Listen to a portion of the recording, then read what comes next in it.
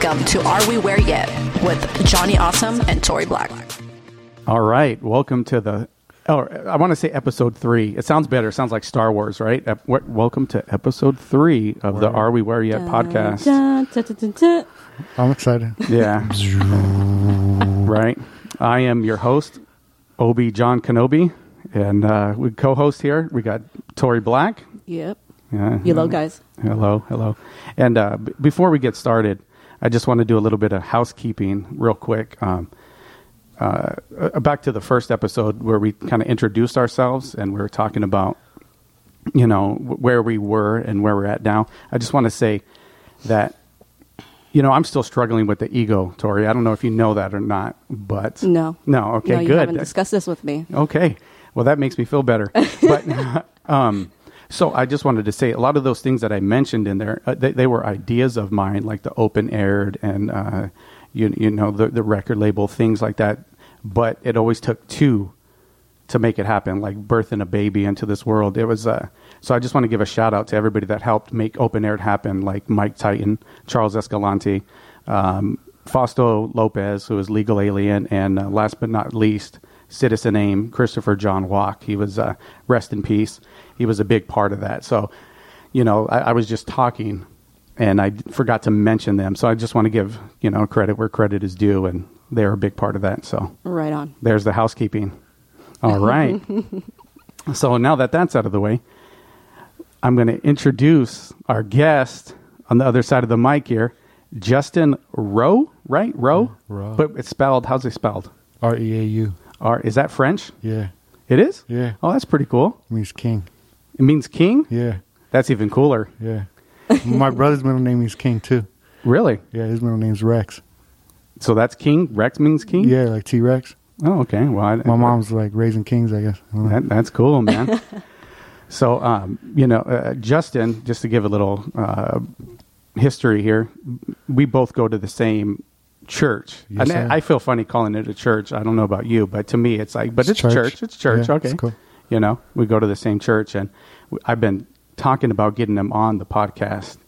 And I wouldn't say he's hesitant, but cautiously aware. I just like to slow play. Yeah. Yeah. And so, let's just take it easy. Let's just have fun. Good podcast, right? Yeah. So let me start off with a few questions. Was 9/11 an inside job? Did we go to the moon? And is Tupac still alive? Are we talking conspiracies? Go. Follow the money. I'm not sure about the moon landing.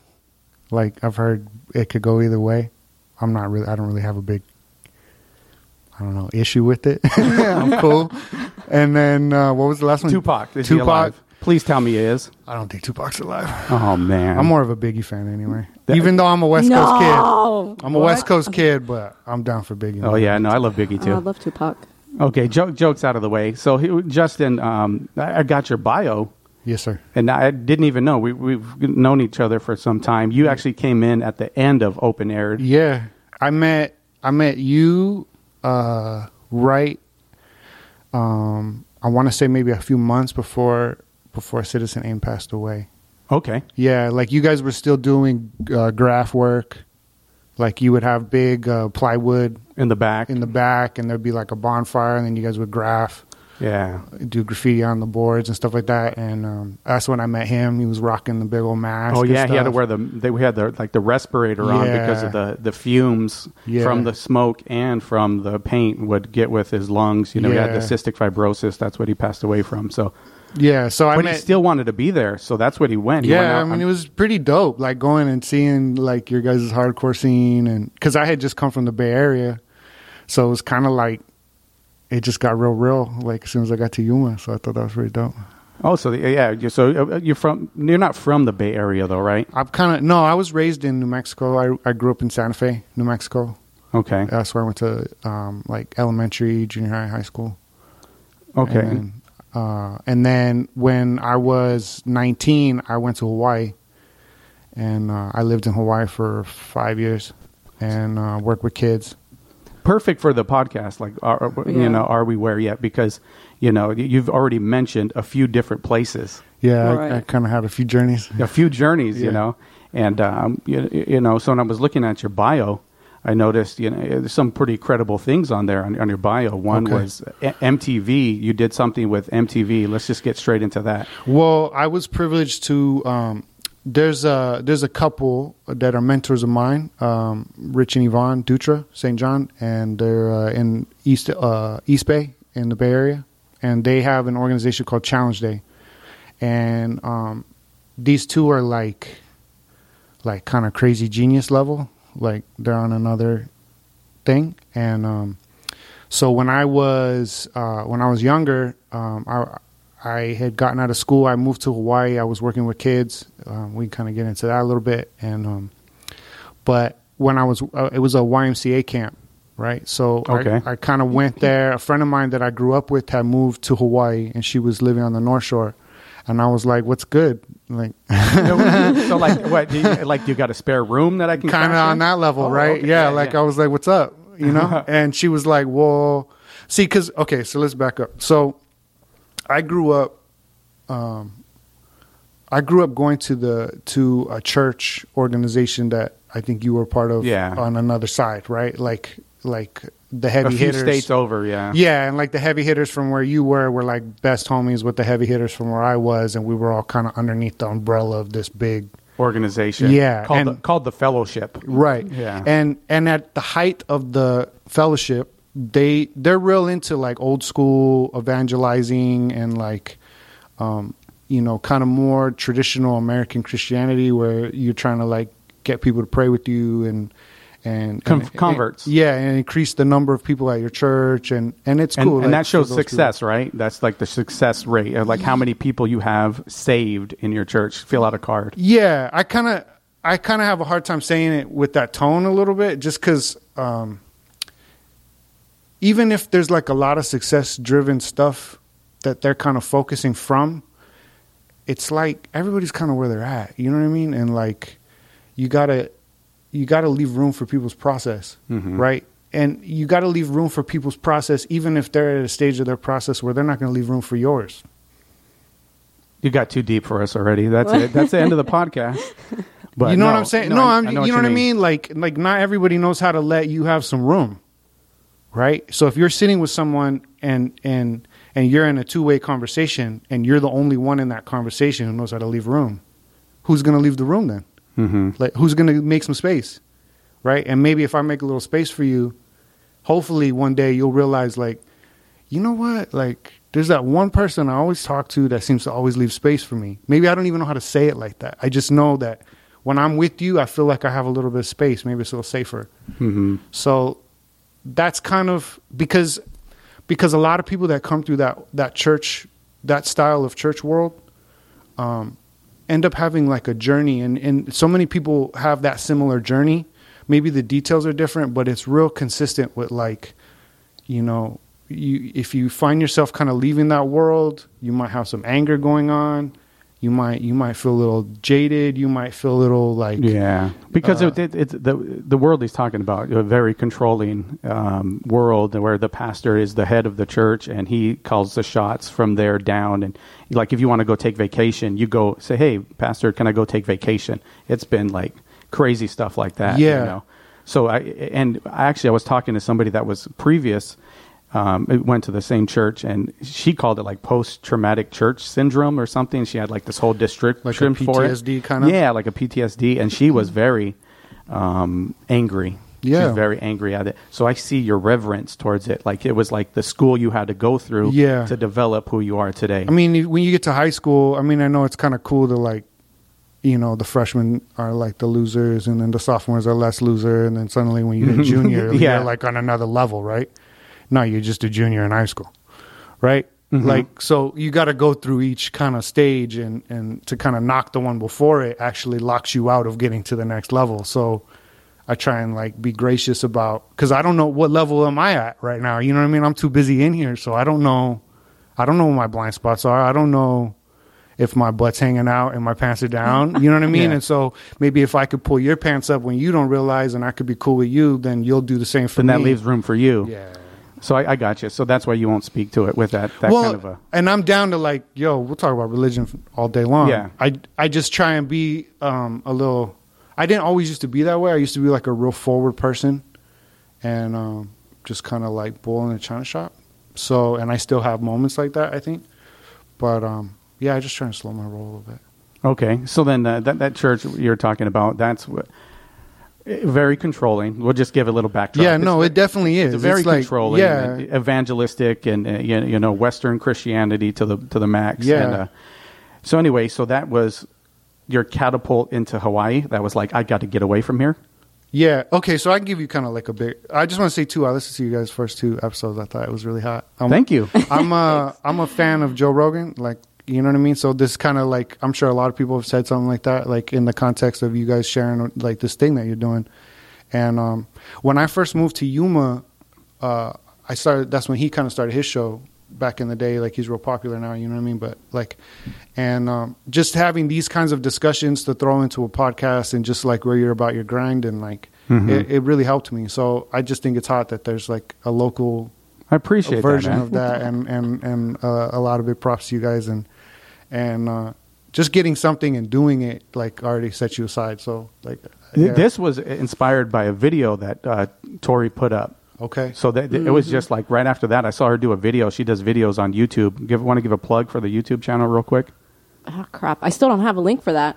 I have to get like a certain amount of subscribers, but you can look it up. But it's Tori and then BLK. Tori BLK. And Yeah. I saw her do that, and I was just like, that was beautiful. It just exploded in my mind. And we ended up having coffee, and I said, what do you think about doing a podcast? She said, I always wanted to do a podcast. That's hot. I was excited. I was like, oh my God, you want to do a podcast too? And she's like, yeah. Yeah. Sorry, I had to add the excitement. Yeah, no, that's Well, and it was really cool hearing you guys' stories and like just kind of like where you're coming from and like, and then the dude that you had on the last episode was like Alan Pruitt. super smart, and like I'm kind of a Google head too, you know, from like a different angle. Like I'm not in the mix like he is, but so I was like, oh, this Bay Area, yeah. I love to talk to this dude. This dude's cool, right? So, yeah, I just thought what you guys are doing is pretty Appreciate good, the love, man. Yeah.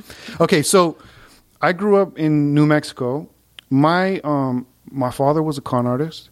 My mother grew up on the streets since she was like 5 with my uncle, and like, you want to hear like a story on another level, that story's on another level, which you're privy to some of that, right? So, yeah. When I was born, my mom hadn't seen my uncle in like 15 years or something like that. Like, they got put into foster homes, and like, it just was all bad, right? So when they found each other, my uncle was in the church, that old church scene that we were part of. And I think I was like 5 or 4 or something like that, right? And so then my mom kind of got into it. And, you know, they come from like a past that's a movie. It's unbelievable. And actually, so your uncle, the one we're talking about, is my mentor. Yeah. Chris Tortorici, who I'm probably going to save. Oh. We're going to, like, he'll be on like the last podcast. Like, save the he's best a for G. last. It's just going to be intense. He's like so. a Jedi master. Yeah, seriously. I gotta meet him. Yeah, he's a G. Yeah. He's truly like, so I had given you a book. You remember that book? I love it. Yeah. Okay. It's like, it talks about the path of the Bodhisattva, right? So like, it's like, if you don't know what Bodhisattva is, it's like a Buddhist term. And it's, you know, when you reach a certain stage of enlightenment, when people talk about enlightenment, I think most people talk about enlightenment like we talk about heaven. Like, it's like a place that you go when you pass. And if that's what you believe, like, who am I to take that from you, right? For some people, it's more like a state of mind, right? So for Bodhisattva, if you kind of get to a certain stage of your life where you're like, I'm good. Like, I see what's up. You know what I mean? I'm fine. You kind of have to make a choice at that moment of like, okay, so am I just going to sit in my awareness and like be cool and like, I'm not suffering, so I'm good, right? And like, pass me the remote, I guess, I don't know. Or I'm going to dedicate my life to people, and I'm going to dedicate my life to service, which is really like, if you don't take that step into service, you kind of don't really see the game. You know what I mean? Because it's just circulation, and like everything's got to go through you, right? I know we're getting real abstract real quick, but it's like, that's why I feel like he's at. Like, he's just kind of like dedicated his life to service. Yeah, and he's just like, you get to keep mining the same mine, or you keep diving into the same well to a greater and greater degree if you're willing to let it come through your life and serve people. And when it comes to sacrifice and making the choice to like take the hard lumps. I mean, just simple stuff like letting the homeless dude wash his clothes and take a shower, you know, his dirty clothes, and he gets in your clean shower, and like this dude will do that all day long. You know what I mean? It's like, you know, he's been my mentor since I was 16, and I don't want to say how old I am, so people in the listening land think I'm young. Just kidding. But he's been my mentor he's since only got 16. 11 gray hairs. I've seen him do that constantly with the homeless, and like Yeah. he's letting these people in and stay there, and he feed and clothe them, and it's just been like, what? Yeah, so he's a G. It's straight up like I've never seen anybody do this before. Yeah. Like I see people talk it, people get on the stage and like will say it, but this guy gets off of the stage and does it. Yeah. And it's like you could have a stage. He's like, yeah, but no. This is where it's at, Yeah. and it's like I want to be like this guy. Yeah. This guy's not even. He could get up there and say it, but he's not saying it. He's doing it, and then he'll say it to me like at coffee at 8 a.m. at Starbucks, and then to him, he's like fulfilled his life mission with just sitting with me, like me alone. Yeah. I feel like I'm a world. Yeah. So a little bit into him, but let's move on real quick go ahead. because we get. So you went to Hawaii. I went to Hawaii. So the church that we came out of was real like black and white, right? Real literal in terms of like reading scriptures. Is like, This is what it says. This is what you got to do. right. There's not really any like allegory in it. It's kind of like real, No real poetry. literal. There's no life at that point. Or just, I would say. okay. I mean, yeah. Or just it's just like that's just the level that they're at, or the layer of it that they're at, right? Like, and but it's harsh. Like I'm not trying to minimize like their degree. Like there's some. It's pretty hardcore. So I just like I had gotten kicked out of church just for being like doing normal Being a teenager. teenage boy stuff, you know what I mean? And just kind of like, just the struggle was real. So, but because that was everything that I knew and I grew up in, and I kind of, you know, after my mom had such a crazy past, she went real hard into the church because I think her heart was in the right place, that she wanted her kids to kind of like grow up opposite of how she grew up, which was chaos. That's beautiful. And in a lot of ways, I think she was very successful, you know what I mean? And I have a lot of gratitude towards my mom for that, right? So, but yeah, there just kind of came a point where I didn't realize it, but I think I hit the ceiling, and I didn't know that, and so I had to get the boot, so to speak, right? And like, I thought it was crazy though, because when I got out of there, and my friend had moved to Hawaii, and then I was like, "Yo, what's good?" And she was like, "Well, there's a job out here if you want to go," and she told me that like on a Monday, and within a week I was in Hawaii. Like, dang, people didn't that's know. quick. I was gone. I think she told me like on a Monday. No, she told me like on a Wednesday. I wrote my resume over the weekend. By Monday I had an interview. By Wednesday I was on a flight. Wow. I want to get that call to Hawaii. Right? Why aren't people calling me and say, "Hey, come to Hawaii, there's a job"? A resume. So you had previous experience. Like, what was this for YMCA? You said? Yeah, at the time I was like working like banker's hours. I was the assistant administrator to the vice president of a bank, and so that sounds really fancy. Yeah, but you sound basically, all it meant was that I was like the pinch hitter for whoever didn't show up to work, right? So I could do a teller job, I could help in loans, I could work the back, I could do whatever, right? And so we had all these branches, and they'd be like, so and so didn't show up to work today. You need to drive an hour and get to work on time. So then you go from that to writing a resume for YMCA to work with kids. Yeah. And I didn't really know what I was signing up for. I just knew that I was going to Hawaii. And then I got there, and this is kind of where the adventure started. So I got to Hawaii. Hawaii's beautiful, of course. It's you know what I mean? It was everything that you would think, right? And I'm staying on the North Shore at a YMCA camp. So we're 6 miles from the nearest town, which is literally just a tiny town. But it was gangster. It was like out. I lived in a hut on the beach for 2 years. In a hut. Yeah. That is gangsta. Like straight up in a hut Wow. on a beach, yeah.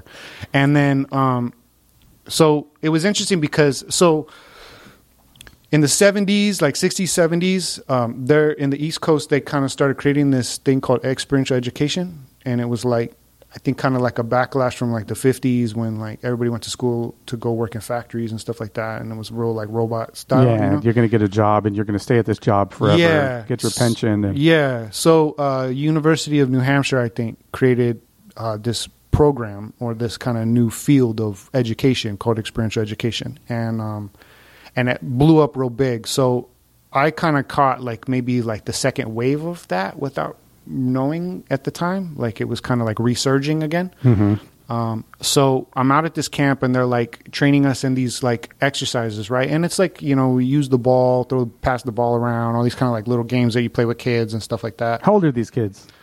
Between 5th grade all the way up through adults. Like we have different groups come through and stuff.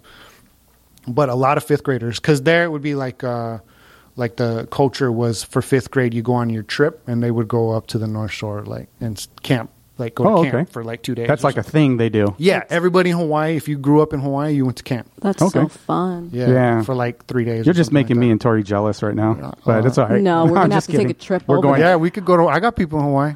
You got peeps? Yeah. All right. That's all. So, Mama Sue. So, so basically, they're teaching us these games and stuff, but it wasn't really like, there wasn't like a thread sewing it all together for me. Like it was like disjointed information, right? So one of the classes, they said we had to do like these little like team building exercises, trust building exercises, right? And I'm young, I'm 19 at the time. So it was like, I'm trying to like figure out this new scene or whatever.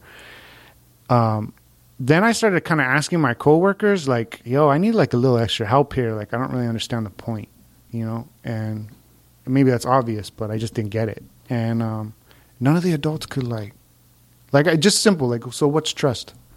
Oh, so you're like, okay, wait a minute. I'm supposed to teach this. Yes. So I need you to teach me what we're supposed to be teaching. Yes. And you went to your superiors and you asked a question and they gave you a blank stare. Yeah. I mean, sit with anybody, any grown up, sit with them and say, what's trust? They're like, that's your job. Yeah, I think right? Tori got it right. Or even just describe it. What is trust? Put that to words. Right, like don't look at me like a Tory. Difficult. That's like that's philosophical right there, man. Yeah, but you know what's interesting is if you go back into the last episode. I mean, we were talking about Simon Sinek, and Simon Sinek says trust gets created through touch. Interesting. And through touch, when the serotonin gets released and these chemicals, and that's why a handshake is so important. Right. And the fact that we have abandoned handshakes to like sign on the paper here is kind of always leaves this room, like this gap for distrust. Interesting. So like a trust actually gets built through touch and like eye to eye contact and sitting down and having coffee with somebody. Yeah. And actually, and it's funny because in his book, he talks about there's this point or this guy that wanted to do a deal with this businessman. And this guy has a lot of money. He's an entrepreneur, and this businessman wanted his business, you know. And so he said, okay, first we're going to jump on these trampolines for a little while. Okay. And the businessman's in a suit and a tie, and the other guy's wearing shorts and flip-flops. And he's like, yeah, so we're gonna jump on this trampoline. And so then the businessman had to jump on this trampoline with this other guy for a while and have fun and giggle. But that built that bond. Yeah. It built a little bit of a bond there. Yeah. And that's it, right? It's like the science of the space between, right? So what I experienced with the trust thing is that like everybody kind of knows what trust feels like, but nobody really knows how to describe it, right? So then I put the question to the 5th graders, and right off the jump, this 5th grader is like, trust is what you do when you give somebody a chance knowing they might hurt you. Just rock that. Man, I got chills. I got chills. 5th grade. I was just like, grader. It was kind of like a little bit of like a lightning bolt moment, you know? Like, I'm not trying to make it bigger than it was, but it was substantial. And I was just like, it was almost like saying like, oh, here's the doorknob. Do you want to open the door? And that kind of started a whole journey of experiential education. So I put in a whole decade worth of work at that point after that. Yeah. You put in a decade in Hawaii? I did 5 years in Hawaii, and then I moved to the Bay Area because we were so we had set up like these leadership courses with high school students, and this one school in Hawaii in Waipahu asked us to come. They already had like a relationship with our staff, so they asked us to come and be part of this program. And what they were going to do is bring. They called the continental United States. They call it the mainland. So they were going to bring a company from the mainland, which is the company that I ended up working for.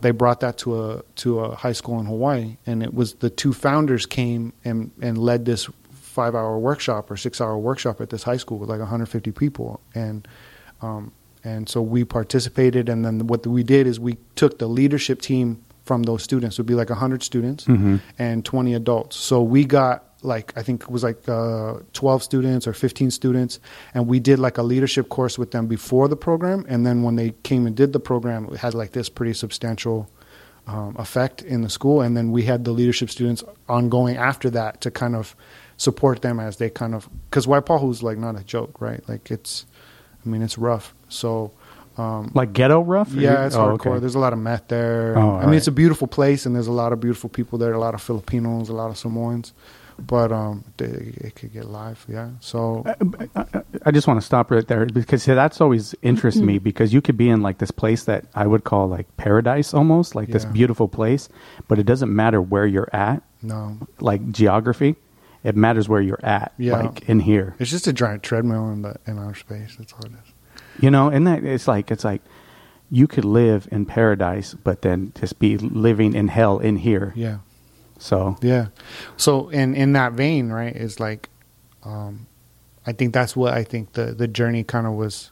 The internal journey was really like attractive to me. You know, like I don't know, like I was pretty all over the place. You know, like I think that my upbringing saved me from a lot of like the real violent, kind of overt, crazy stuff that my parents grew up, or like my mom's generation grew up in, my uncle. But there was still like a lot of the head trip part of it was still all there. So you say head trip, what do you mean? Well, it's kind of like, you know, how you see yourself. I guess I would say it like this: how you see yourself, how you value yourself has everything to do with how you interact with the world, right? And so if you're coming from a place where you inherently think that you're broken at a very fundamental level, then you're going to kind of interact with the world in like a fundamentally broken way. Everything's going to be broken. Or at least have that kind of tang on it, right? It's like that's the glasses in which you perceive life through. And I think that's where, you know, kind of going back to the religion, that a lot of people have their hearts broken, because it's like it almost becomes futile. It's like, why am I trying if I'm broken? You know? And I know that there's a way that we'll try and use our brokenness as fuel to like create momentum. So, you know, like you hear a lot of people talk about like my fear of failure, or my fear of being alone, or my fears drive me into success. So that puts a little bit of gas in the tank for a lot of people. But does that get you all the way? Right. And so like, you know, you'll hear like comedians or artists talk about like, oh, I didn't want to go to therapy, or I didn't want to do the work, quote unquote, because I was afraid I'd lose my art. Because a lot of people come from that dark place, right? And you don't realize you're kind of like, there's three more corners in the room. Like you don't have to just sit in the one. Like you can use the whole options. Space. Right. Yeah. And actually what's waiting for you is way more wide open. But if you've come from this place where I think human beings have a propensity to be negative, and I actually think that it's a beautiful thing. I think it serves a purpose, because if you're in the middle of like a snowstorm or a blizzard and you can't, or you're in the middle of the dark and you can't even see your hand in front of your face, right? Just stay there a few more seconds and watch yourself start to trip. Watch yourself start to lose your bearings. It's only going to take a few minutes, you know, before your mind starts to bug out a little bit. Okay, well then, in that moment, being a little negative actually becomes kind of useful, right? Like it's a real easy way to throw up a partition and say that's a wall, and I'm not there. I'm not that. I'm not over there, because I know that I'm over here if I'm not over there. And so we kind of use the negative, right? I'm not you. I'm not like them. I'm not over there. It's not like this. And so all perspective. Yeah, you're trying to create. Yeah. You're trying to get a grasp on stuff, and then you get a little bit of a compass. And the problem is that it cuts you off from other things that you're not going to participate in. So it's just a way, like it's like step one, but it's not like the step. After that. Yeah, it's like and I don't say it to throw stones, but it's kind of immature, right? And there's like there's a more graceful step after that, and it might look something like standing in the middle of the swirl and being okay with that, and becoming the swirl. There it is. And like going away and realizing who you are might not be what you think that you are, and it's going to be okay. And that's the ultimate where in my mind. But let's get back a little bit. Let's bring it. You got to get all deep, man. So MTV, where was MTV? Is it the Bay or is it Hawaii? Okay, so I personally was not on MTV. I dipped right before my turn was. A lot of my coworkers were on it, and But the organization, the thing you were a part of. yeah, at okay. that point of it, I was a senior staff member, and what we had taken was Rich and Yvonne's structure, and we kind of helped them develop it. And that was kind of like a crazy time in the organization, where there was like a handful of us that they kind of handpicked, right? So when I was in Hawaii, they were like, "Yo, will you come work with us?" And that happened to a few people. That happened to a few people, and so it was like we had this beautiful kind of chapter in that organization that had like a beginning and an end in my mind. But while it was on, it was like on, and we were just kind of developing this stuff, and we were learning a lot about our own psychology and each other's psychology, and it was like a lot of processing and like crazy. Some of it I look back and I'm like, I probably wouldn't do that again, but like some of it was pretty intense, and so yeah, that's where we kind of co-developed this process, and then it started doing so well that it ended up on Oprah a couple times. Okay, so yeah, I saw that in your. Did you meet Oprah? No, Oh, Rich and man. Yvonne were the founders, so they got to go do the Oprah show. I We saw- were all like, "Yo, let us get on the show," and then they went and did I it. saw that in your bio. I was Yeah. like, please say he knows Oprah because Yeah. No, they do. One day I want to meet Oprah Yeah. because isn't she the greatest? I mean, I guess You would if know. dig Come her, on. like, I'm not- I think if Jesus was going to come back and he wanted to Are come you back, going to my vote for goodness. Oprah? no. for president? If Right? Jesus, Did you hear about that? yeah, I hope she runs. Really? Yeah, listen, I listen, was like, listen. TV again? stars to It went from stop running Trump for to TV Oprah. for the If president. Jesus wanted to come back again as a baby, who better to come through? Oprah.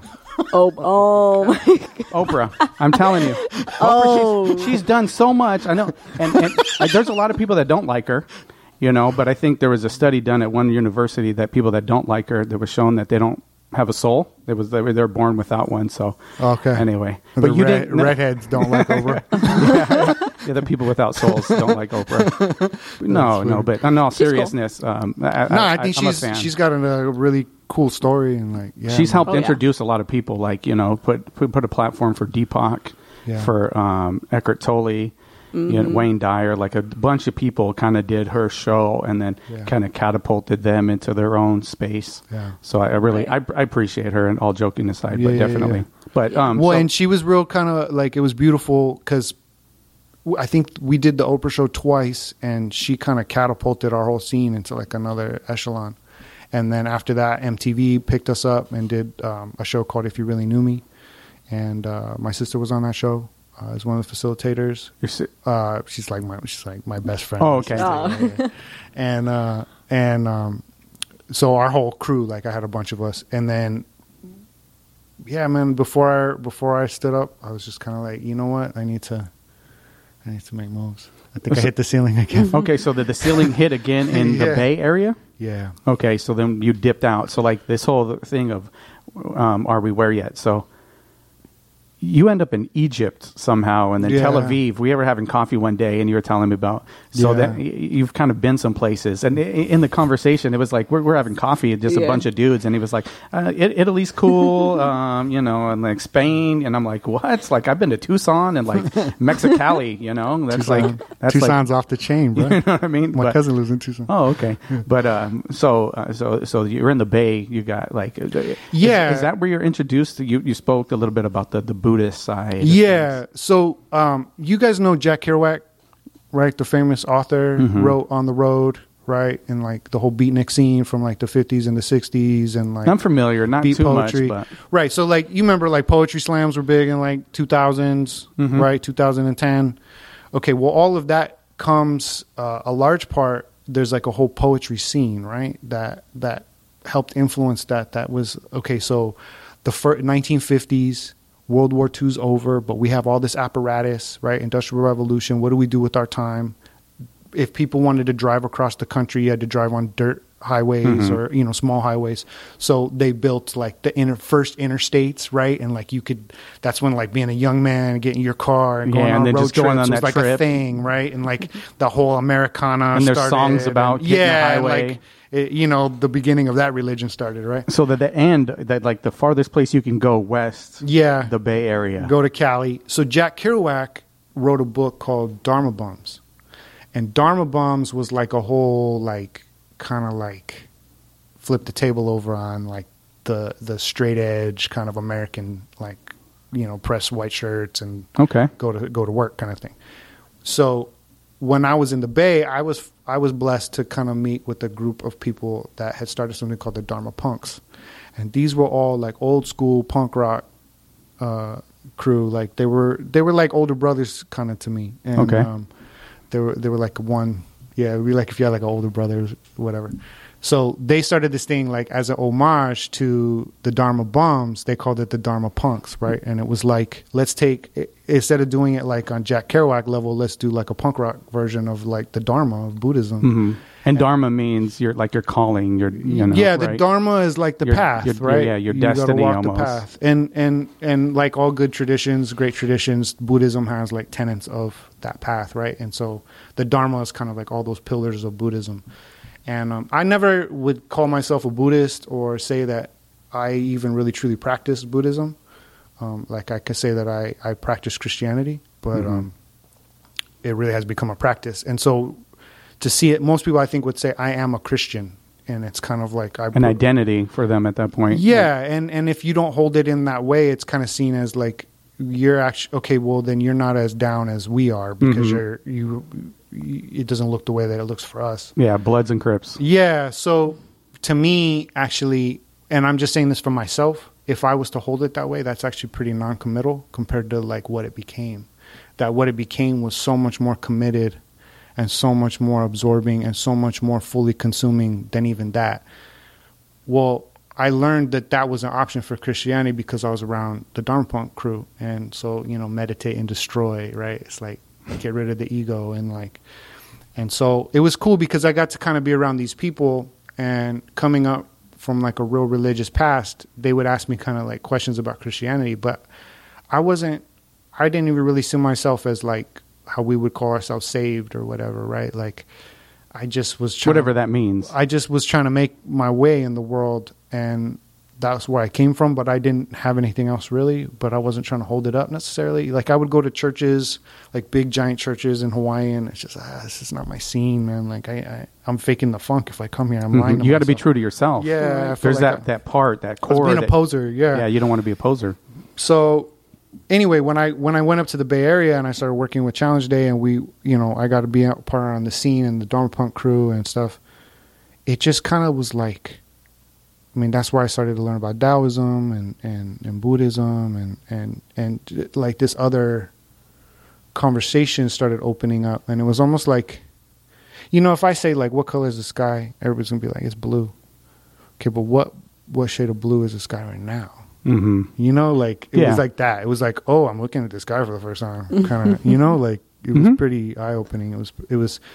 So as I went on that journey with them, and mindfulness became part of the conversation and stuff like that. So then, as I kind of pulled on that thread, it led me to Sufi, and Sufi is like the mystics of Islam. So you went from Buddhism, or like that. To me, Buddhism isn't really a religion; it's a philosophy. So, Buddhists would call it the science of the mind. Okay, which is interesting. So what I think it's Ernest Holmes from the you can go to the Spiritual Center here, and that's what Ernest Holmes would call it. And okay. So you'd say a science of the mind. Okay. Well, that's what they would call it, right? Oh, they would call it. That's what like the Dalai Lama would call it, right? I wonder if Ernest Holmes ever read stuff like that, because I was really into that. Like you for were a whole into Buddhism? No, science of mind. Okay. What John's talking about. Okay.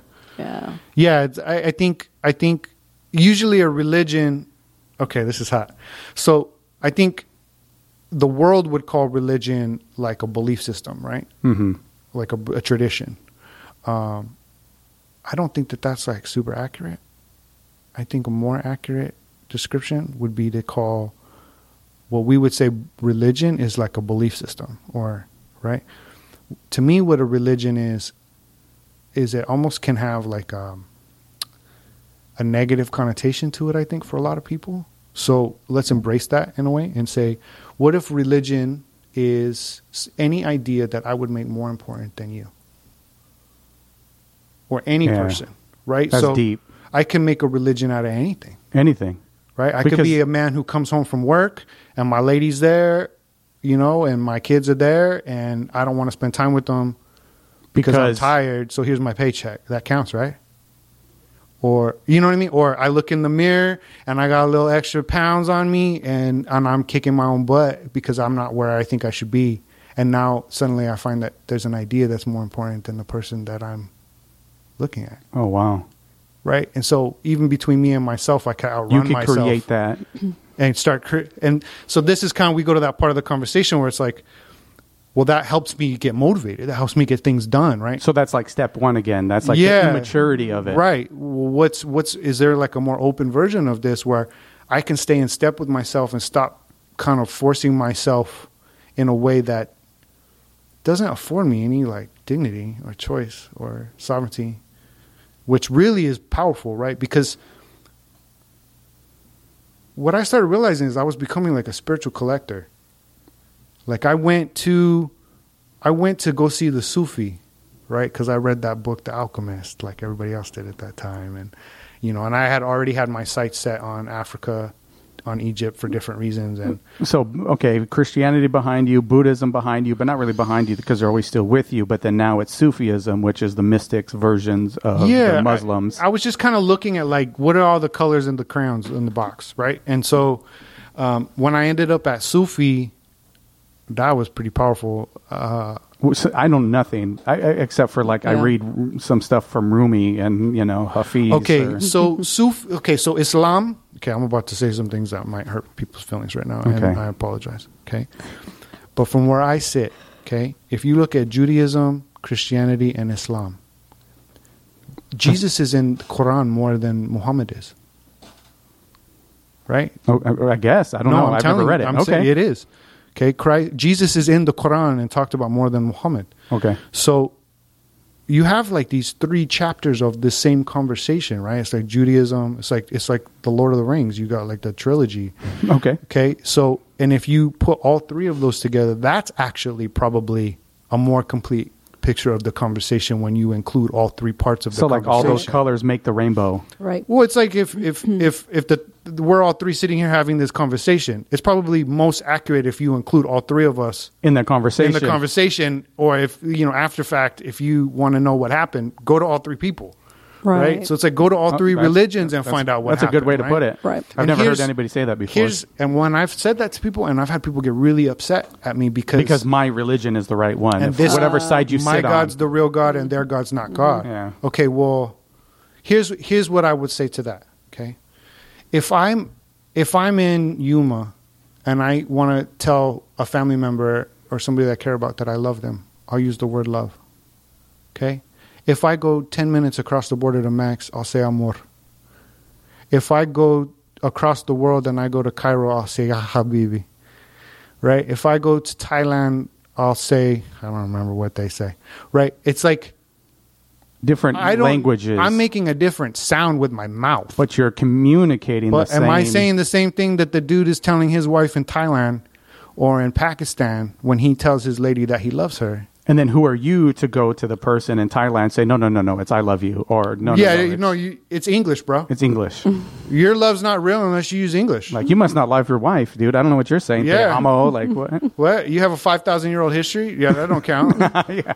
We've been here for 200 years, man. Erase that. This is the new school. Socrates in the old school. And Plato, and like now we create history in the Western society. So when you have a dude who's 37 years old and he goes and stands in the middle of the nowhere, and he cries out to the sky and he says, I don't know what I'm doing in my life.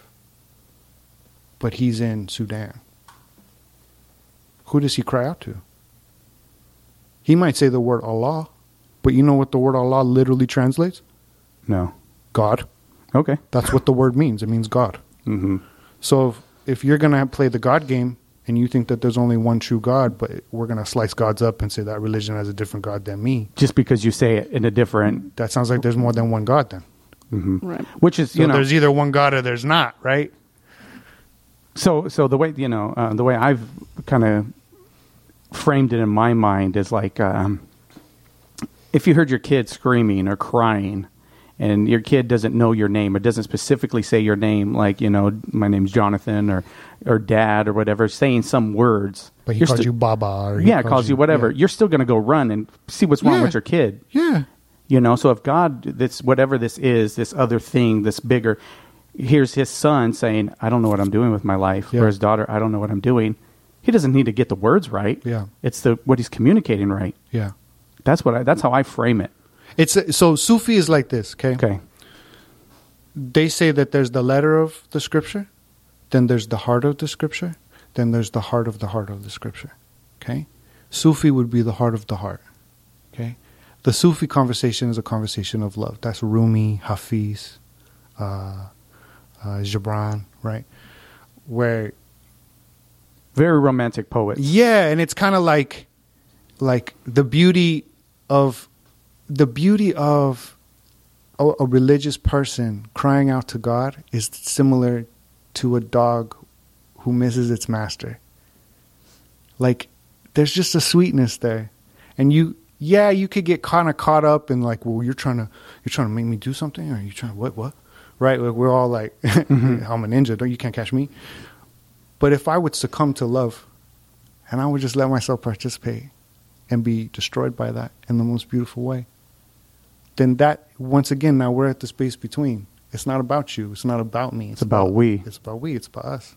And now suddenly that becomes real beautiful, right? And so this is kind of the thing about religion, right? Like, I think a lot of people look at God because we come from maybe like historically in our past, maybe a religious past, or maybe our communities have a lot of religious people, or maybe we didn't grow up religious, but we have elders in our families that are religious. And the world is changing, right? Like, what was cool 10 years ago ain't the same today, right? And in some ways it's more free. Exactly. In some ways it's not, right? It's just changing. It's changing. And so in that place, I think if you're trying to sew it all up and sum it all up, you're going to have a hard time. Like, each person's a different person, right? Now, if you sit with people and you say, like, if you're able to get to the level of the conversation where you can't even ask somebody, like, so what do you think about life or God? You know, what is God to you? What is religion, right? You have people that are like, I think atheism is becoming more and more important or more popular these days, right? Because it's all like the scientific method. Okay, well, I like to talk about religion in a very scientific way. For a lot of people, religion is superstition, right? So it's like Gandalf is in the sky and he's watching me, and that's the dynamic, right? But what about if I want to say the everything and the nothing at the same time? Now you sound like a Taoist. Right? I want to say all the stuff in the world that is and that is not, but could be. What word do I say that with? Can I just use the word God? Can I describe the undescribable with a feeble attempt and use the word God? You know, Eckhart Tolle, who I'm a fan of, he'll just say being, because he would kind of like dismiss the word God, and not like in a bad way, but just in a way of like, it has negative connotations for people, so I'm just going to put this word to the side, but I'm still talking about the same thing. But if that word offends you, like, so like I would say Father a lot. I say Father. I just refer to God, the universe. I'd say Father because that's a cool term to me. I can relate to that. But if you're a young woman that was molested by her father, and you have issues with that, and I'm saying like, oh, God's a father, and she's like, yeah, my father, what's going on in here, what my dad did to me, I don't like that guy that you're talking about. And I'll be like, oh, no, well, no, that's just something I say. Like, you say whatever you want. Mother, okay, like, what language, what feels good to you? And then I'll get him to that point, and like, well, just say that, because it has ears, it's everywhere. Yeah, well, and that's kind of why I like the slow play, right? Because it's like, where are you? You know what I mean? Like, normally when we sit and have a conversation with people about religion, it's, yo, let me get you somewhere. Let me work on you. Like, because I'm there already. Yeah, let me fix you. I'm there, like I've arrived. Right. And it's, to me, what's hot is when I could sit down and be like, so what step are you on? What page are you on in the book? And you're like, oh, on page 494. I'm like, oh, I haven't got there yet. What's that like? You know what I mean? And like, oh, I haven't even picked that part of the book up yet. Or, and now we can start to, it starts to get kind of weird to talk about, because at some point it becomes profane. It's like at some point you get to a threshold where anything that I say beyond this point really isn't for other people to listen to. So you're saying profane, so like it becomes a little bit more intimate. It's between you. Yeah, and... it's not that what's happening is bad or gross. It's just that it's not for public consumption because I'm in the intricacies of how I'm relating to myself and the world. I think, and that's kind of the part of the journey that I've been on. So when I went and worked at the organization in the Bay Area, and we're doing all of this like work with each other, right? I mean, straight up like weird stuff, like straight up hippie Bay Area ayahuasca workshop, I'm just kidding. Deep. Let's just say that it got deep. Oh, damn! So that could be in the thing. Whoa. I mean, you're a grown man. Yeah. You got 3 grown men holding you down as you go through your childhood issues. Right. It's just like a lot of stuff that now I don't think I would do again, but I was young and we were there. And you experienced it. And it's not that it was bad. It just was different. It just is what it lets is. you kind of find a side of yourself that at that time, that was what I needed apparently to go through to find it. All right. So I don't really like to take that from other people if that's part of the path, right? Like who am I to say, only I get to drink that cup of water. You don't get to have that cup of water. Okay. But that being said, don't get it twisted.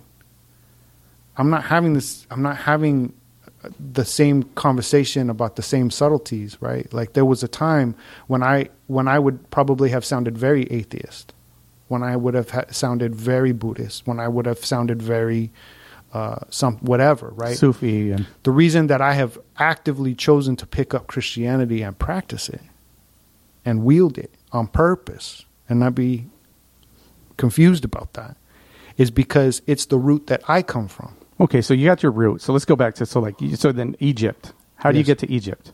With a plane. So you get to With a Egypt plane. on a plane, but why? So and then is it like do you have a hut waiting for you again? No, I just went to Egypt. What do you mean you just went to Egypt? I just showed up.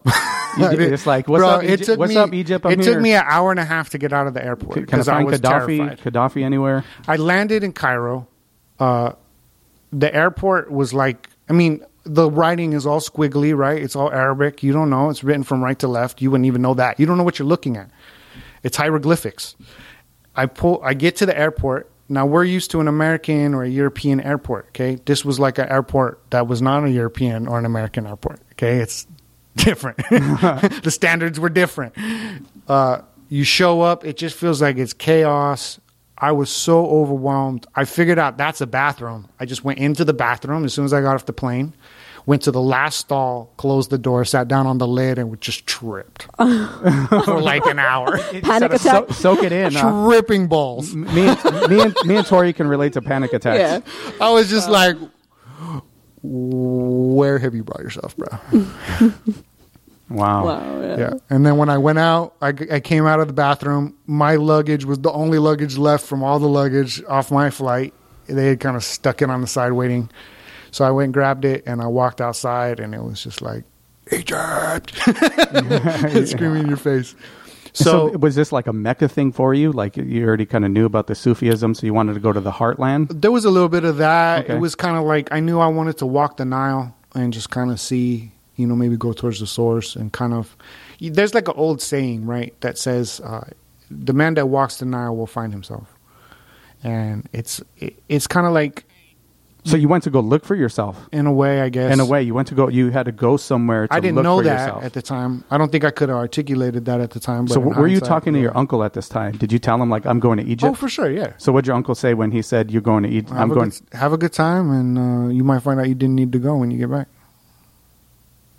I'm just going to let that sit for a little while. He was right. So you're saying you went to Egypt to find yourself, and then you found out you didn't need to go. Yeah. Unpack that a little bit for me. Well, it's like, Vice, that show, the Vice News or whatever, Yeah. right? Okay, so I seen this. They had this one dude. He was like a Buddhist, or no, not a Buddhist, but a Hindu. But he's a white dude. He's from like Bakersfield or something. I don't know. And but he's in India. So Vice is in India, and dude's like fully. He's trying to like absorb it in, right? And I know that feeling, right? Where you claim you just allow yourself to become this other place. And so they ask him, so like, what's your name? And he gives them some like Indian deep name, right? And they're like, I thought your name was Scott or whatever. I don't know. And he was just like, the look on his face and how he responded was like, that's so unspiritual. Yeah. And it was just like, no, blood, that's you. Mm-hmm. You're disowning yourself to go be someone that you're not. And so how you're trying would to you find ever- you're trying to find yourself, but you're just creating another self instead yeah, of you still. It's like, go home and do your laundry. Why are you at my house? yeah. You're not taking off the clothes. You're just putting on somebody else's Thank clothes. you. Okay, That's so, what it means to become a spiritual collector. So then now you're in Egypt, and then you just how Egypt long- was a trip. I mean, I How was long? in Egypt for a year, so I could talk damn. about a Wow. lot. How do in you Egypt. eat at that? What do you just showed up and like Egypt? What up? I'm here. You grew your beard, right? You had like Okay, so you look like one of them because you kind of do. some context. Okay, so For the people that are listening, you Right. could pass off as you could fit right in, right?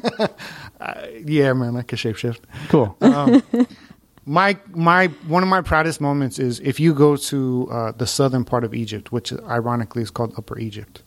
If you go to the southern part of Egypt, they have Luxor and Aswan, right? It's King Tut's tomb and where the dam is at and all this stuff. Well, what they do is the tourist industry, like the actual tour going somewhere as a tourist, was invented by the French going to Egypt like a couple hundred years ago. Like that didn't exist before. Okay. So if you want to go see the original tour bus madness, you go to Egypt. It's the worst. I feel for any older people that think it's a good idea to go get in the tour bus and go eat buffet food in Cairo or anywhere else in that country or any country. I'm just like, yo, get your backpack. Let's go see some cool stuff. So when I get over there, it's just kind of like, I don't know. It's forcing me to go back and look at who I am, but I don't know how to say that. I don't know how to articulate that, right? So like my friend is from Cairo, right? Sharif. And his family's Coptic, which is the original Christian. Yeah, like if you want to take Christianity back and boil it down to the Yeah. Well, what it was the original Pharaonic line, like the original Egyptian Coptic line. Like back in ancient Egypt, the language they spoke was Coptic. And so if you want to go see the original Egyptians, you go look at the Coptic community, because what there was in the old times when the Arabs came and took over the area and converted it to Islam, they didn't want you to convert to Islam. They wanted you to stay whatever your religious tradition was, because you had to pay a tax for not being a Muslim.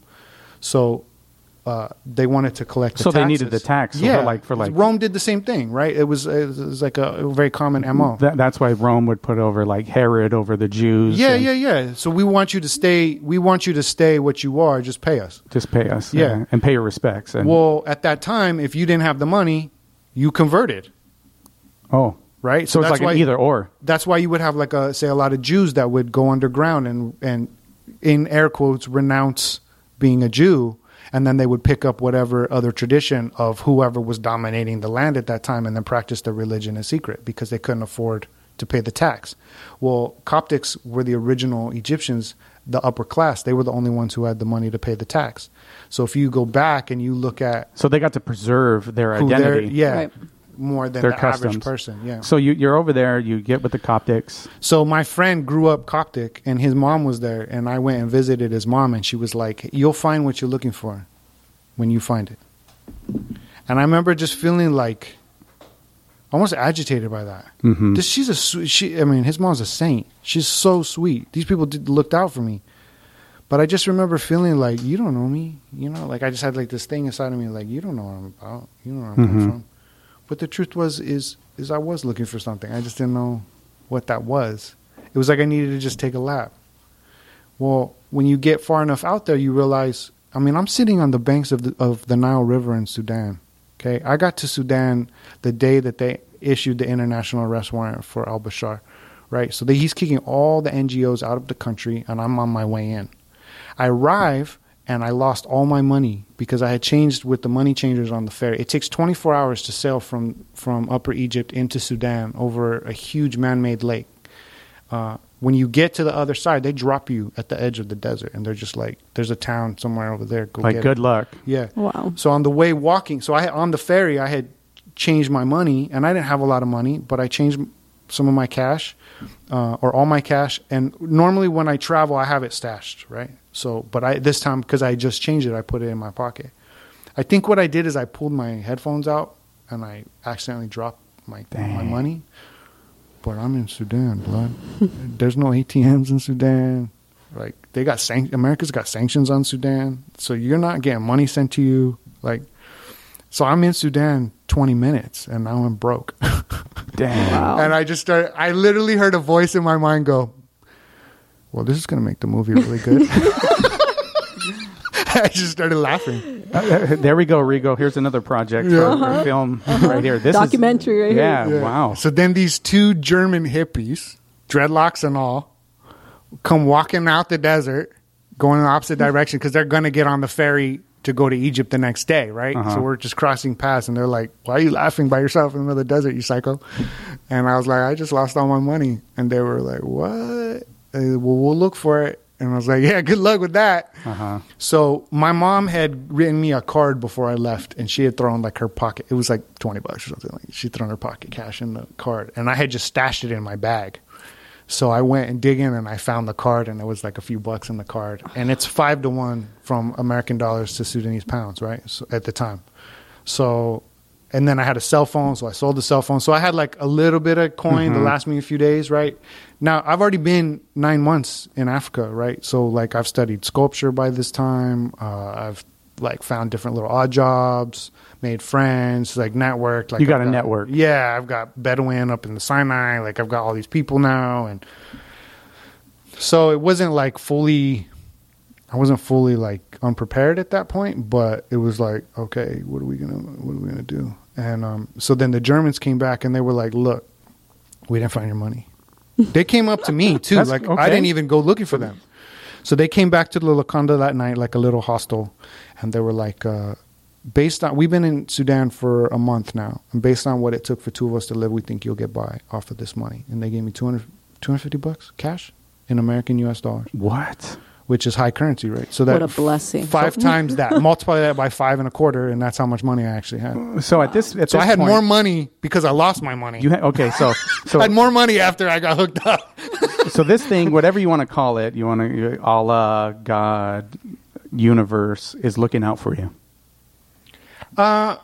Here's how I would say it. That feels real like mystical the way you say it. Okay. Right? Like, they say a real Sufi would never call himself a Sufi. A mystic will never call himself a mystic, right? Because it's real, it's like schmarmy. It's like syrupy. It's romantic, right? Here's the, okay, Well, let give me me say some it like context this. then. Let me say it Don't like, just let me tell back me up. that. Right. Let me back up. Putting okay? the host on blast? No, I'm just kidding. Go slow. We just met. Let's say that there's a premise of this conversation, of all the conversations of religion, and the premise is this. Something is going on, right? Like the earth is going around the sun, unless you're a flat earther, right? The earth is going around the sun. Let's talk about flat Earth. Okay? And like... Rigo agrees the earth is going around the sun, right? Are you down? Are you a flat earther? Rigo shook his... No. You're a flat earther 100%? Rigo is not a flat earther. I thought we solved that like 600 years ago or something, but whatever. So go ahead. Let's say that the question is, what is objectable reality? Like, because we're human beings, right? So I can get lost in my memories, and I can, from my memories, start to invent future memories that haven't even happened yet and start projecting, right?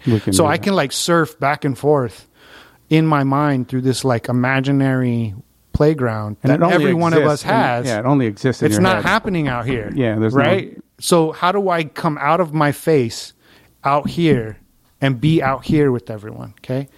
That's why we have the scientific method. That's the original reason for religion, in my opinion, right?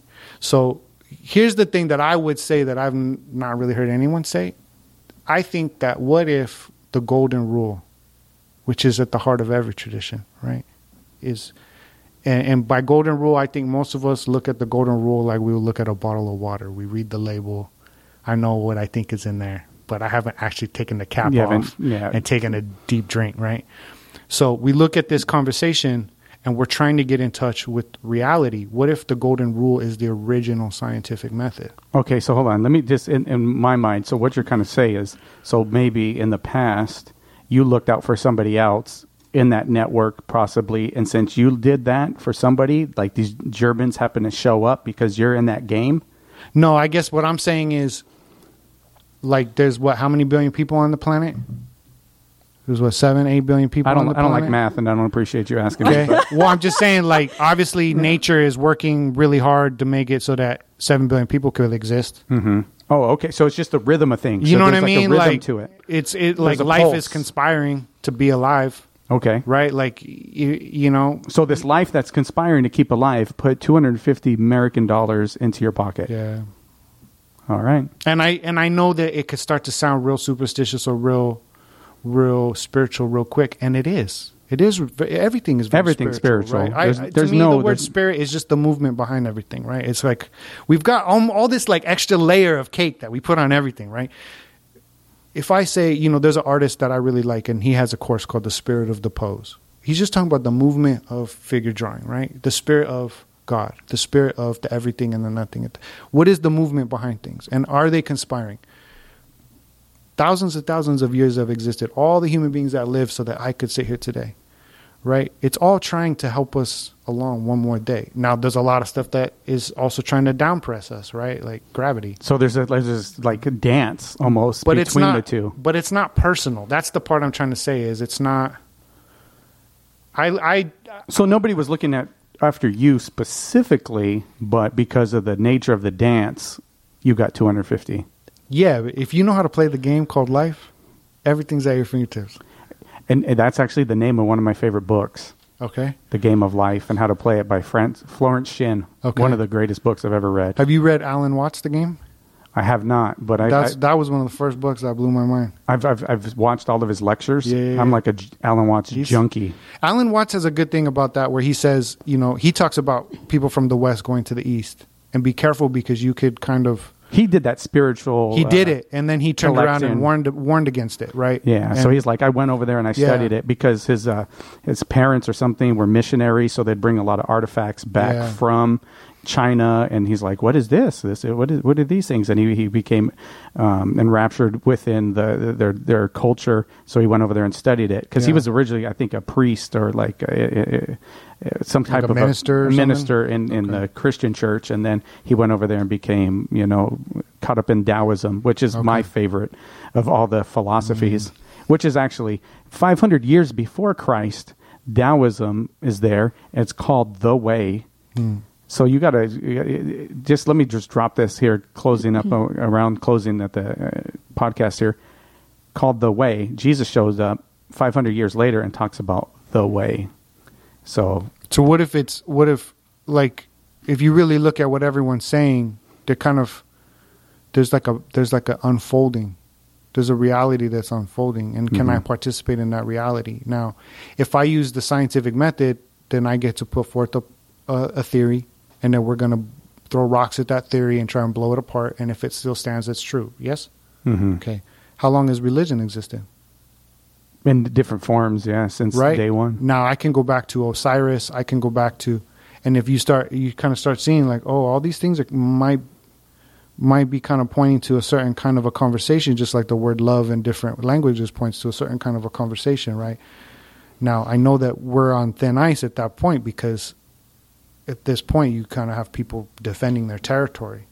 So I get that, and I'm not trying to threaten nobody. I'm just saying if one was to take another step, you might find out there's like the bottom drops out on this thing and it gets real beautiful, and that's not really something that somebody can tell you to go do a certain way. That's kind of like you have to go in there and explore it for yourself. Learn the dance yourself. Yours is going to look different than anyone else's, but there is a way to make sure that you're in touch with reality. That, you know, because you'll have people that will go on that journey and straight up eat themselves and eat other people, and it becomes a tragedy, right? They'll start a cult, another there place. You go, and right? Now I'm the guru. So how do you know if you're in touch with reality? Well, that's what the golden rule is. The golden rule says, service. Let me serve you with no hooks. So it's Jesus washing the feet of his disciples with no hooks. He's like, no, I'm going to wash your feet. And then the disciples are like, no, we're here to serve you. And he's like, no, you don't understand this. So it's like, see me, like you would say you're practicing Christianity now, you know, to me, that's still, I wrestle with that, right? The Christian thing. That's why it's hard for me to call what we go to a church because, you know, I'm honest with that. I think that's hot. I'm honest with your uncle about it because to me, Christianity is like this. I don't dig it. Like the way once I studied Taoism and Alan Watts and you know Wayne Dyer and like it's like, oh, okay, there's something more genuine here. This is just like a rhythm here. Have you ever met people that they can only big themselves up by tearing other people down? There's plenty of those. For sure, right? Yeah. So it's kind of like that to me. Like when somebody can only do that, it makes me a little suspect about how much they really believe in themselves. Okay, so then you're saying my looking at Christianity, bringing it down? A little bit. Okay. Yeah, I'll because, take that. and I'm saying from my own path, I'm not trying to throw stones. I'm just saying, for me, there was a time when to the degree that for me to even say I'm practicing Christianity felt like, yo, get those cuffs away from me. Okay. Okay, but so there's a quote, I think it's Hafiz, or where he says, beyond the bounds of right and wrong, there's a pasture. I'll see you there. Okay. When I first heard that coming out of the religious world, it sounded like my freedom from legalism, from the black and the white, right? There's so many strokes of gray in between. So can I maybe go into some freedom and get away from this right and wrong game a little bit and start to live? Mm-hmm. What I never imagined is that you would leave the pasture and come back into the pen. And it's the coming and the going in and out of the pasture. So you're like visiting this place and then going. Neither back one and forth. becomes your residence. You come and go. You're a Padawan. And that's you're freedom. a nomad. You're a gypsy. Because if it's all I got to just be free, man. I just got to be free. That sounds like a ball and chain to me. You're a hippie, and then all the hippies at one point in the 70s had to go look for jobs. You know, yeah. or just even, you know, there came a point in my life where I went from the legalism of religion and I threw everything out, and to be honest, if I'm by myself, I can leave it all blurry. Like there's a part of me that just leave it blurry. So you only have to bring context when you're communicating with somebody else, so that you could live in that blurry space. I guess I have the propensity to do that. Okay, but that's kind of arrogant too, right? Like, what, you don't need nobody in life. You don't need some structure, dude. You don't need to get stuff done. Like, you know, so because you do have a job. Yeah, I mean, I gotta pay bills. I got relationships that I'm responsible to. I have a family. I have a community, right?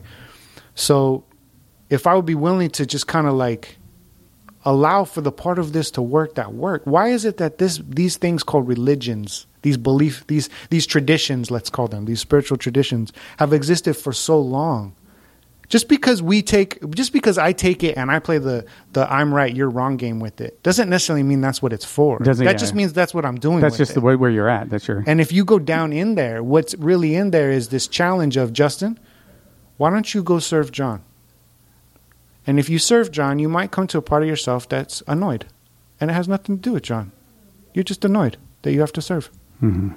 If I can get over that part of myself and quote unquote die to myself, that's which very is the Dharma. Christian game, the Dharma, right? Because here's the thing about practicing meditation, that I have a question. Okay, can you become a selfish meditator? For sure. Yeah. And I think when you're saying that, like Buddhists have kind of like their goal is nirvana. And to me, that's the same thing as hearing a Christian say, my goal is heaven. So it's like, okay. That's why the path of the Bodhisattva is so powerful. Christ was a Bodhisattva. Yeah. Is I'm going to, now with this ability to see. To travel back and forth. I'm going to go back and I'm going to, until everybody sees, we don't get out. It's Moses coming back down the mountain to come serve these people. And because if I'm still saying I see, then I am disconnecting me from all of you. But until I get that I am one bird in a flock of human beings, and that the flock is the real animal, not the individual, go outside and look at the birds fly in the sky and watch that crazy form that could split apart and come back together, the intelligence that is, and they don't run into each other. They do all kind of cool stuff. I was at the river this morning watching it, and I was like, I was amazed by it. I love it. Okay, so human beings, when do we get over ourselves? And become part of the flock. When do you come in out the cold and participate? And suddenly having a Christian tradition is beautiful. Having a Buddhist tradition is beautiful. Having an Islam tradition is beautiful. Because then at that point, being able to say love in my language is beautiful. it's just like, okay, you know, you're living in an apartment complex and the neighbor over here, you smell this different food. Well, they're cooking Indian food. And then over here, because that's their culture, that's their context. But then over here, you smell some menudo because you got the Mexican we side don't over know, man. whatever. We don't even know what makes water. You know. We call it H2O, but we actually don't know what water is as a species. Not really. We can do cool stuff with it. We can describe aspects of it. But there's like a whole part of just water that we're still clueless about. So what about the rest of the reality that we act like we know about? And then Like, let's people just can chill. claim, you know, that's when my hard part is like people can claim, and that's the reason I was like the birth of this show was like, are we where yet? Because the quote unquote Christian would always try to get me to heaven, but I'm like, well, so where is heaven to you? Like once I started studying Taoism, to me it's like heaven's on earth, and then I started to read the scriptures again, and every time Jesus talked about heaven, it's like, no, it's here. It's like a mindset. It's something else. It's like, I'll say this in kind of closing because I know you're trying to wrap. But so across like a few blocks from my house, there's a little. I live on 4th Avenue. There's a little thrift store that the mission runs. Okay, and when I first moved to Yuma, I went over to the mission. Over to the thrift store because I needed a cane. I had knee surgery. So, and my cousin was over there because my cousin was in the mission at the time. So we go over there and they're having like their grand opening and there's all these people from the mission there, right? So you got people, they got no teeth. You got people that look like they just came like down a crazy 100-mile stretch of road with some meth or some heroin. You just got some like rugged looking human beings in there, and they all were glowing. They were all smiling. They were all hugging each other. And I could feel, you call it intuition, you call it God, however you need to say Holy it. Spirit. I felt it come and say to me at that moment because I could feel this part of me that's just like, man, like this is dumpster. Like we're all, like everything we're selling is dumpster. Everything's broken. And your cousin at this point is staying there. My cousin was we're all at the thrift store, yeah, because they're trying to raise money for the mission. They're taking care of people at the mission. But I'm saying he's one of the persons. Yeah, he was one of the people there. Yeah. And I could just feel my attitude about like this arrogance or something like this is like not polished enough. And in that moment, I just had this question arise in my mind. And it was like, if you can't see it here, where can you see it? And all of a sudden, the whole room, it was like a veil lifted on that room. And I felt like I felt honored to be there. And I'm just looking around and you just see all these beautiful people and they're all hugging each other. It doesn't matter if they relapse tomorrow. For this moment, look how gorgeous this spot is. And these people are. And if you can't see it here, you can't see it, bud. That's, and then there it is, the moment you were in the now. You needed to look a certain way. You might be cutting yourself out.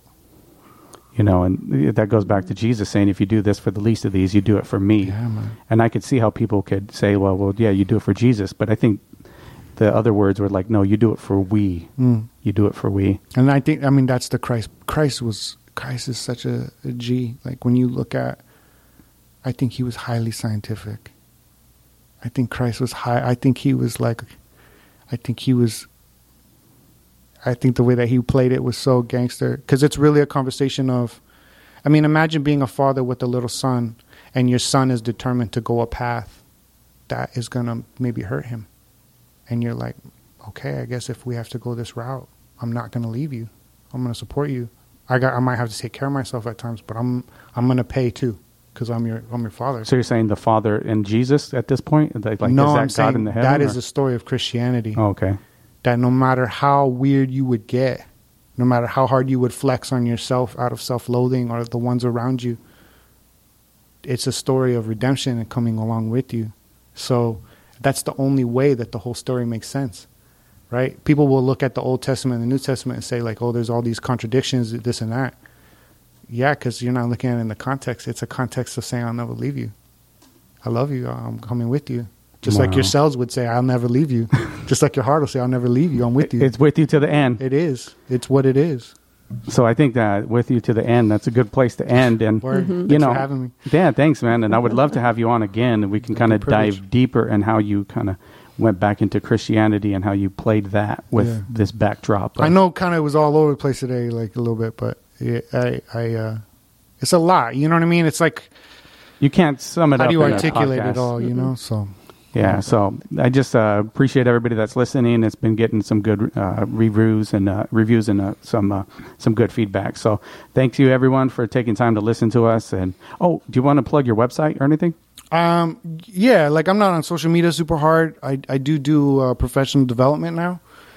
You're a speaker, right? Somebody can hire you to speak. Yeah, it's usually lately it's been more in like a professional development capacity. So like companies or businesses and stuff like that. I don't really do like personal coaching or anything like that. But if you want to have a conversation, whatever, reach out. What's your website? Row.co, reau.co, row.co. All right, there you go. You can email me there. I appreciate you, Justin. This was a great conversation. Yeah, definitely. Thanks for having me. And thank you, everybody. And this has been episode 3.